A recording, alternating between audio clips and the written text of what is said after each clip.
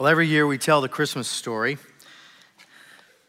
You know, it just occurred to me this year that the real Christmas story, the whole thing, is probably not suitable for small children, unless you're gonna get ready to explain virgin births and spirits materializing and scaring people half to death, and young parents fleeing the country so the king doesn't murder their son. This is a crazy story. It's mysterious, it's dangerous, and at the same time, wonderful, as real light invades real darkness. And that's Christmas. If the Old Testament is to be taken at face value, there was a fallen angel named Lucifer who was cast out of heaven and claiming the earth as his domain. And then if the New Testament is to be taken literally, Jesus comes to change all that and to rescue man from the grip of hell that is on us, to save us from sin. And so if you can make that into a Lifetime holiday movie that people want to watch, have at it. But it's a crazy story, and you need to read it every year to remind yourself about it. So that's what we're going to do now. Let's read Matthew chapter 2. And on every campus, as you're watching, open your Bibles to Matthew chapter 2. And I'm going to have you stand. And we're going to read about 16 of these verses together from the Christmas story. Now, if you're new to reading scripture, Matthew was somewhat of an outsider. He was a tax collector, which was not considered a respectable profession among Jews. And he became one of the key followers of Jesus and ended up writing one of these gospels. He did a great job. Matthew chapter 2, verse 1. After Jesus was born in Bethlehem in Judea during the time of King Herod, Magi from the east came to Jerusalem and asked, "Where's the one who's been born King of the Jews? We saw his star when it rose, and we've come to worship him." When King Herod heard this, he was disturbed, and all Jerusalem with him. When he had called together all the people's chief priests and teachers of the law, he asked them where the Messiah was to be born. "In Bethlehem in Judea," they replied. "For this is what the prophet has written, but you, Bethlehem, are by no means least among the rulers of Judah. For out of you will come a ruler who will shepherd my people, Israel." Then Herod called the Magi secretly and found out from them the exact time the star had appeared. He sent them to Bethlehem and said, "Go and search carefully for the child. As soon as you find him, report to me so that I too may go and worship him." After they had heard the king, they went on their way, and the star they had seen when it rose went ahead of them until it stopped over the place where the child was. When they saw the star, they were overjoyed. On coming to the house, they saw the child with his mother Mary, and they bowed down and worshiped him. Then they opened their treasures and presented him with gifts of gold, frankincense, and myrrh. Having been warned in a dream not to go back to Herod, they returned to their country by another route. When they had gone, an angel of the Lord appeared to Joseph in a dream. "Get up," he said, "take the child and his mother and escape to Egypt. Stay there until I tell you, for Herod is going to search for the child to kill him." So he got up, took the child and his mother during the night, and left for Egypt, where he stayed until the death of Herod. And so was fulfilled what the Lord had said through the prophet, "Out of Egypt I called my son." When Herod realized that he had been outwitted by the Magi, he was furious, and he gave orders to kill all the boys in Bethlehem and its vicinity who were 2 years old and under, in accordance with the time he had learned from the Magi. All right, be seated. Let's get comfortable for a few minutes and unpack this story. Starting with Herod the Great. This guy was the king in Jerusalem when Jesus was born in Bethlehem. He's a very intelligent man. He was an astute politician. He knew how to get power and keep it. He was very well known for his massive building projects, unmatched of any of the kings of Israel other than Solomon. But he's also famous for something else. This king is as paranoid as they come. He will have no problem sending assassins to Bethlehem to take out other men's sons. This guy killed his own sons when he suspected them of trying to take his throne. He was the king of the Jews, and he was not going to give that title to anyone else. So when the Magi arrived, going on and on and on about this newborn king of the Jews, Herod was very interested in the details. And then in a meeting with Jerusalem's foremost biblical experts, he learned that if a Messiah had indeed arrived, it would be nearby in Bethlehem. Go there, he told the Persians. Go to Bethlehem and find him. I want to worship him too. Well, Herod's not about to worship Jesus. He's going to try to kill him. And he's crazy to think that he could alter God's plan, but that he is crazy. And he's so powerful. Absolute power makes you crazy. And but fortunately, God is never stymied by the Herods of this world, crazy or not. Now, I was thinking this week about the biblical advisors that were surrounding this guy, the scholars, the ones who knew Scripture well enough to tell the Magi to check Bethlehem. I find it ironic that the wise men from so far away seemed happier about the possibility of a Jewish Messiah's birth than Israel's own religious leaders. Matthew tells us that Jerusalem was not excited about the possibility of a Messiah being born. Jerusalem was disturbed, was troubled. Even the Bible scholars, they're upset by this. That doesn't make any sense. Now, if this is a true story, it has to make some sense. We have to make sense of it. And we teach it as a true story. So why weren't the Bible scholars excited? I understand why Herod is not jazzed about this. But what about the Bible scholars that had spent their whole life studying and training and learning to watch for a Messiah? Why would they be upset when someone came and told them that possibly Messiah had finally come? Well, I think it does have something to do with Herod. When you're a spiritual advisor to a paranoid, violent, narcissistic egomaniac, you do everything you can to keep this guy calm. And when he goes into a tizzy, my mom used to call it a fizz. She would say Herod was in a fizz. Your very survival depends upon calming this guy down before he spirals. And when he does that, when Herod's not happy, nobody's happy. And when Herod's not happy, heads will roll. And if you're near him, that can be a very dangerous position, and that can be troubling. However, having said that, I still think these Jewish Bible experts could have snuck out the back door or something, and the Messiah was being born in Bethlehem. According to these Magi, Bethlehem is 7 miles away. They could sneak down and confirm or deny that this was true, and then be back before Herod even missed them. Wouldn't that have been their God-given duty? And wouldn't that have been in their heart? But it wasn't. None of Jerusalem's Bible teachers seemed the least bit inclined to join the caravan or even go on their own in order to see if the news was true. And so it's very obvious to me that they simply did not believe. The guys who should have believed did not believe. Maybe because they hadn't thought of it first. So it couldn't possibly be true. These Magi are from another religion, in another country. I mean, what do they know? We are the elite leaders of Israel. Where are these guys the leaders of? Hogwarts? I mean, these are Magi. These are astrologers. The Bible guys missed the truth because they didn't think truth could come from any other place or any other person. You know, spiritual pride can absolutely blind a person. And intellectual pride is as bad as spiritual pride. Really smart people can absolutely miss it if they just don't believe they could ever be wrong. Like in 1903, when the president of the Michigan Savings Bank advised anyone against investing in the Ford Motor Company.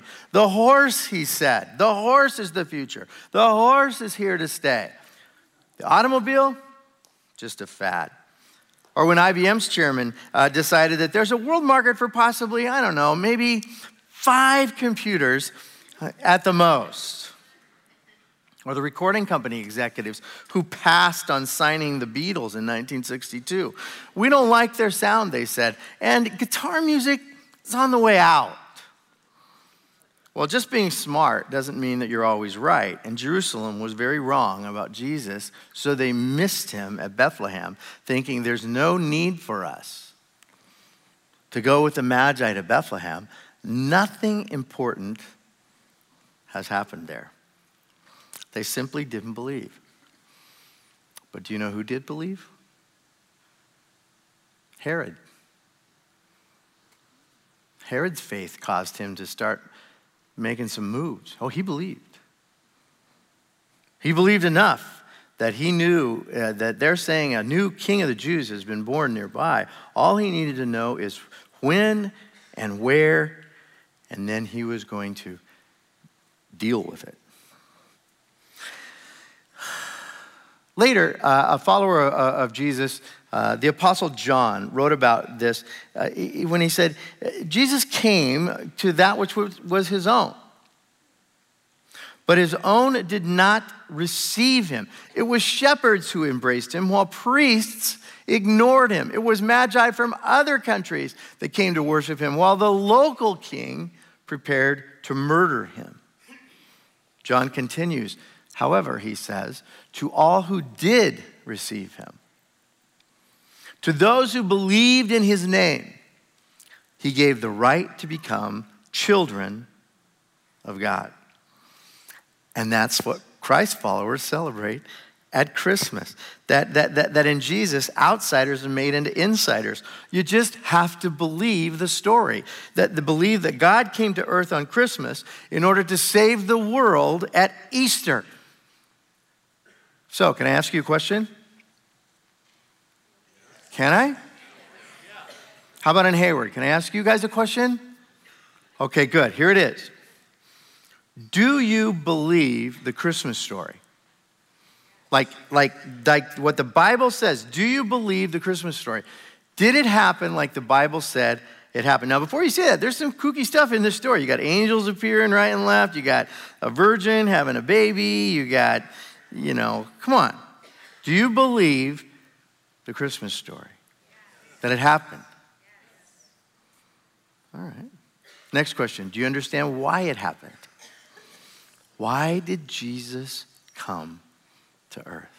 Why would he be born as a human being instead of just coming as an adult? Why did he do things? Why did he live about 30 years in relative anonymity?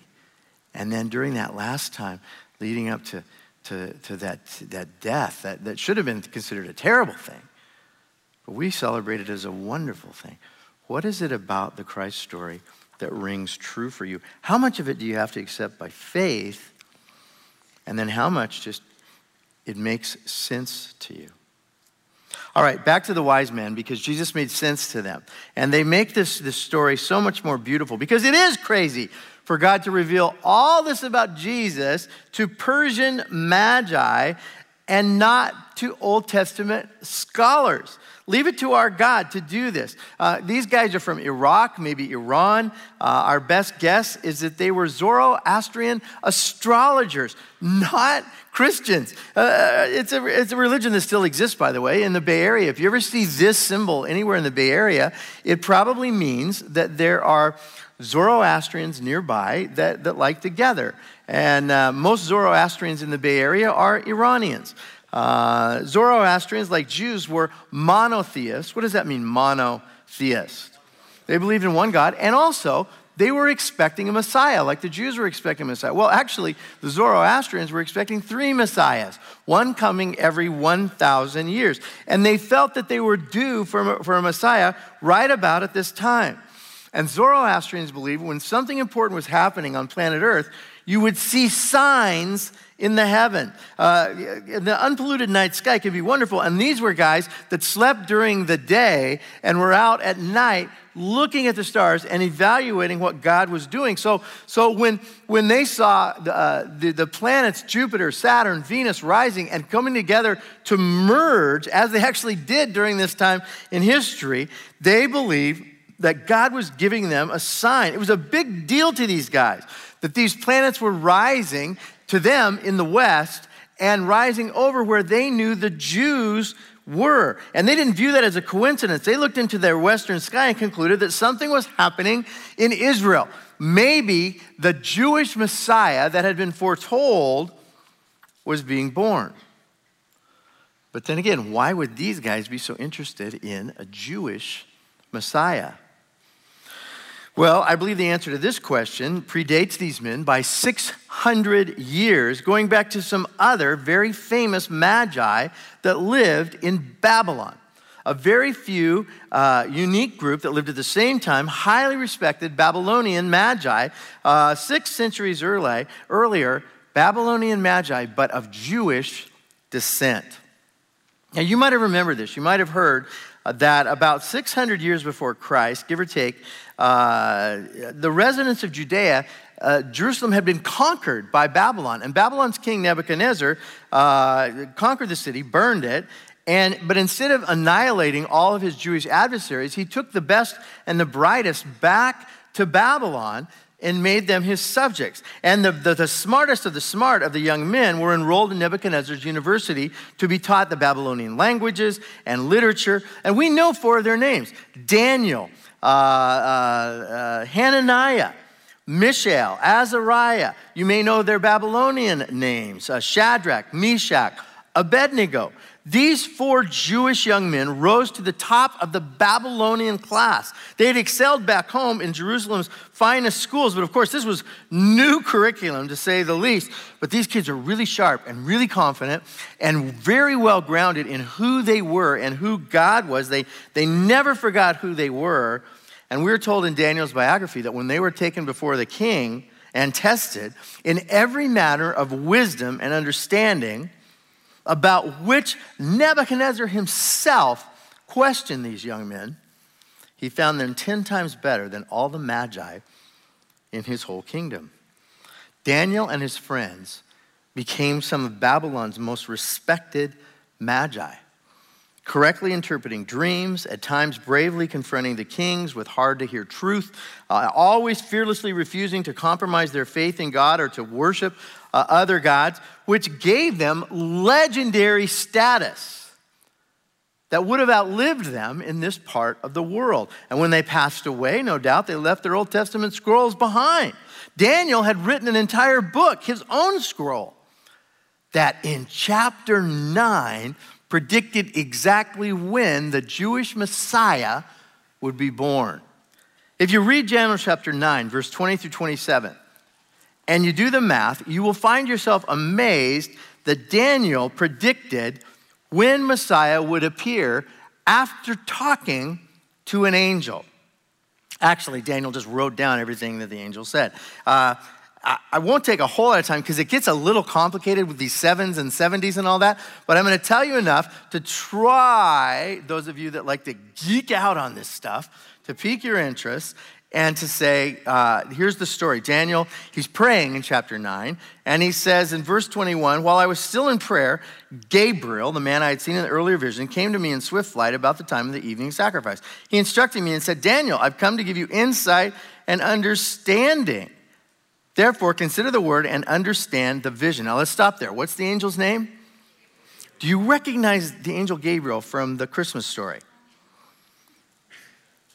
Now, I don't know how old the angel Gabriel was in Daniel chapter 9, but the Christmas story, he's just under 600 years older, and he's still looking great. Who does he appear to in the temple? Zechariah. Read your Bible. It says, I'm the angel Gabriel. I stand before the Lord. It's the same guy. The angel Gabriel appears to Zechariah and tells him about John the Baptist. Who is it that appears to the Virgin Mary and says, the Holy Spirit will overshadow you and you are going to be the mother of Emmanuel, God with us. You know who that angel was? Just take a guess. Gabriel, you're absolutely right. Gabriel comes to Daniel, and then God allows Gabriel to be the messenger that fulfills the prophecy that Gabriel gives to him. And here's the prophecy. No one understand this, Daniel. From the time the word goes out to restore and rebuild Jerusalem until the anointed one, the ruler, comes, there will be 7 sevens and 62 sevens. Okay, I'll just stop there because we literally could spend the rest of the time right there. And there would be about 15 of you that would say that was the best Christmas Eve service ever. The rest would say he really enjoyed that part. But I did, because here's the deal. The sevens and the 62 sevens equate to years. And sevens is 7 years. And when you add it all up, Gabriel is telling Daniel when Israel should be looking for their Messiah. And guess when Gabriel tells Daniel that Israel should be looking for their Messiah? About 30 AD, Messiah will be anointed. And what happens to Jesus at the Jordan River in 30 AD? What happens? He goes to John, he says, baptize me. And John says, I'm not worthy to baptize you. And Jesus says, you need to. You don't understand. Just do it. And John says, okay. And he baptizes him. When he comes up out of the water, a voice booms from heaven. This is my son. I'm pleased with him. And something like a dove descends and lands on Jesus' shoulder. And he is anointed for ministry. And this is when Jesus' ministry starts. Gabriel called it just under 500 years before it happened. Friend, Israel should have been looking for their Messiah. But it took Magi coming from Iran to tell the biblical scholars what was happening 7 miles from their hometown. I believe these Persian wise men, or wine men, whatever I just said. Maybe I should get a drink here. Merry Christmas. I believe that these Persian Magi most likely studied Daniel's prophecy. He had been a Magi. And I think that combined with the stars rising in the sky was all they needed in order to start traveling west. If you want to take it one step further, what if they also had one of the scrolls of Isaiah? Now, if they didn't have their own scroll, there were plenty of synagogues in Iran and Iraq during this time in history.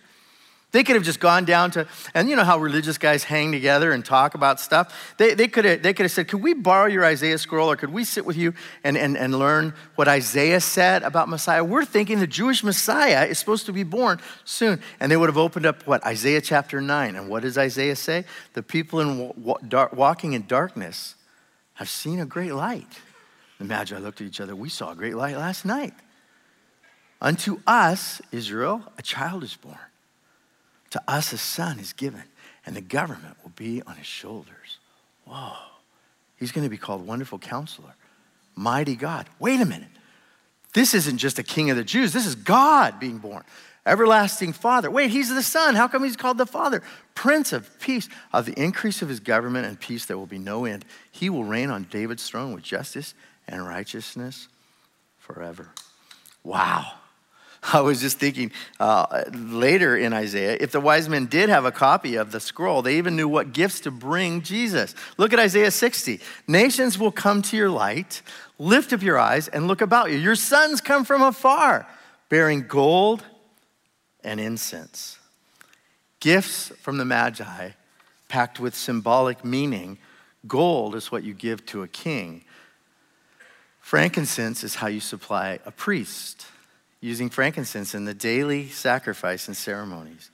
And myrrh, an expensive perfumed oil that you use to pour on and wrap a body that has recently passed away. Myrrh was actually worth 5 times as much as gold. If a rich person owned myrrh, it was used very sparingly in their lifetime as a fragrance. But then when they passed away, all of their myrrh would be smeared all over their body and wrapped as a sign of their wealth, but also a beautiful gesture towards someone who had died.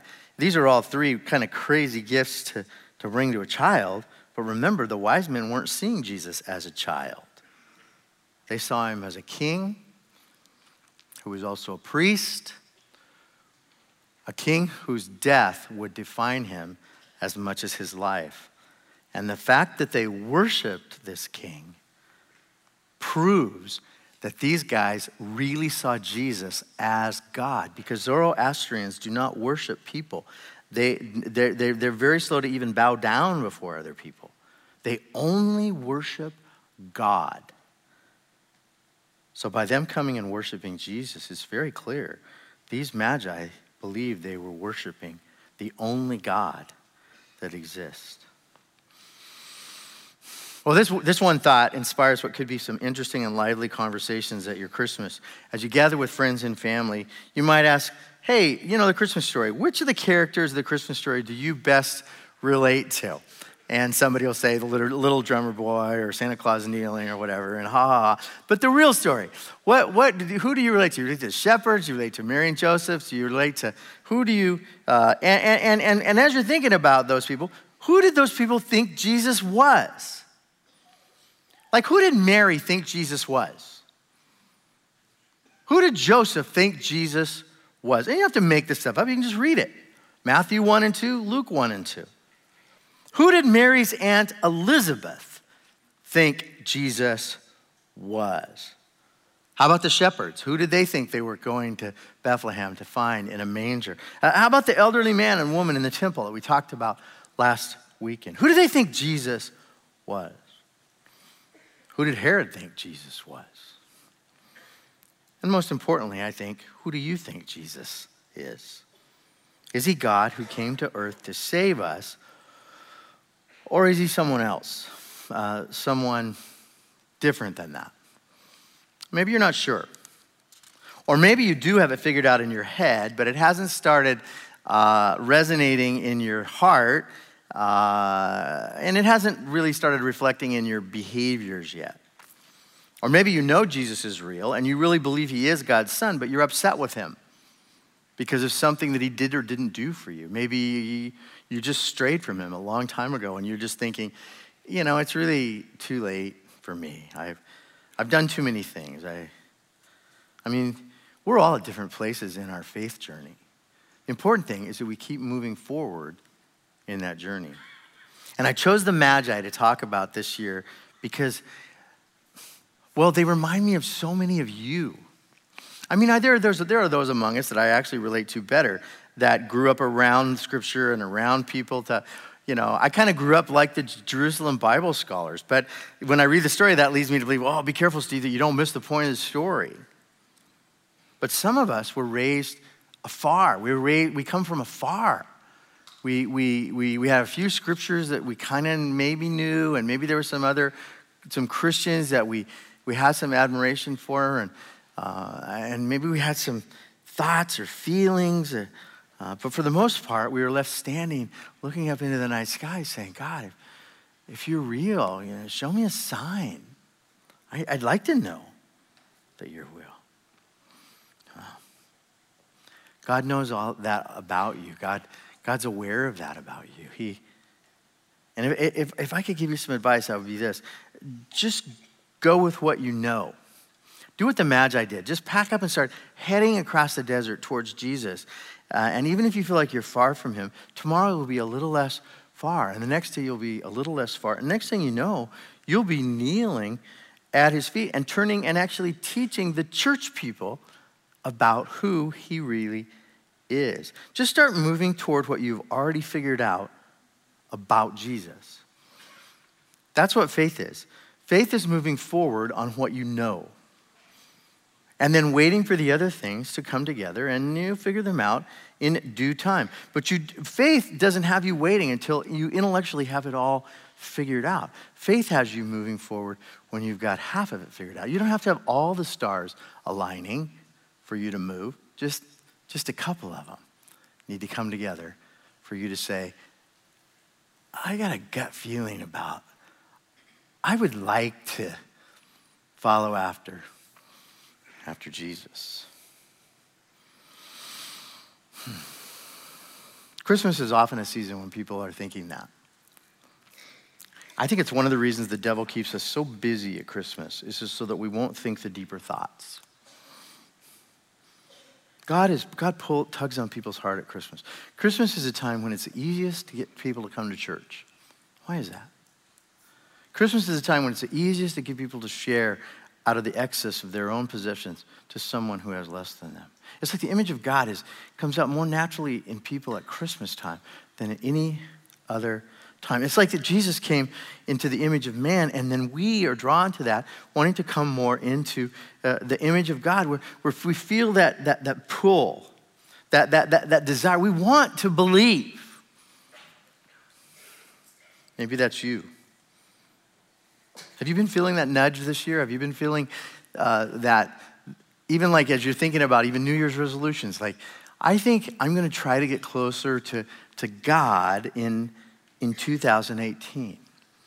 Well, if that's the case, we would love to help you with that. I mean, this new series that we're starting right after the first of the year, where we're gonna spend several months actually in the book of Mark, the first gospel. Mark is the first gospel to be written, the first good news that came out. The other gospel writers used Mark as a resource, but we're going to go right back to the original one. And it would be a chance for you if you would come in January, February, and if you would say, well, I'm going to go and I'm going to learn as much as I can about Jesus so I can have a reasonable faith. I can know what I need to know, and I can just see. I want to sit with those Christians again and again and again, and I want to see if I could see myself becoming a part of them. Who knows? Maybe 2018 will be the year that you connect with God like never before. And connecting with your Creator unlocks why you're on the planet in the first place and what God's purpose is for your life. We've all been created for a purpose, and only God knows that purpose. The closer you get to the Lord, the more likely you are to discover why He created you. And if when you discover why God created you and we start living that out, there's so much happiness attached to that. You know, people are pursuing happiness all over the place. But you notice it's hard to come by. It's fleeting. Sometimes if we would just sit still and say, God, why did you create me? And who did you create me to serve and to help? And how are you going to teach me how to be the better version of me? And Jesus will speak to your heart and say, that's why I came, because I love you so much. And you say, well, I'm not a religious insider. I'm not. And He'll say, no. It's the outsiders that I came for. Well, that's probably enough for now. But before we go, I want to extend this invitation across every one of our 5 campuses, as well as those of you that are watching online. Every year at Christmas, people come to our services who are ready to reconnect with God. They don't want to wait till the new year. They want to end this year knowing that they have reconnected with God. And maybe that's you. Maybe you've never followed after Jesus and you've been feeling that compulsion lately. Or maybe you used to follow after Him, but something happened, or just this slow fade, and you're way out there and you're thinking, this is the perfect time for me to reconnect, right around the holidays, right around Christ's birthday celebration. And I'll enter into the new year already reconnected. So I'd say before you leave today, don't leave the room you're in right now without finding those. In most of our campuses, the folks come and they're standing near the front. We've got different setups at different ones of the campuses. But for you to just pray with somebody and say, yeah, you know what Steve said? I'm reconnecting with the one who calls Himself Emmanuel. God with us is what Emmanuel means. And I'd love for you to leave today knowing that God is with you. Father, we come to you now in the name of Jesus, your only Son, born on Christmas Day. We thank you, Jesus, for coming and the willingness to come, knowing even how your life was going to be. It was not going to be an easy life. When Mary and Joseph said yes, it didn't turn out to be easy for them. But easy and wonderful are sometimes two completely different concepts. And Lord, in the wonder of Christmas and the wonder of you coming to reveal God the Father to us, help us, Lord, to draw closer to that, and in doing so, draw closer to you. God, thank you for coming to earth to be with us. We want to be with you too.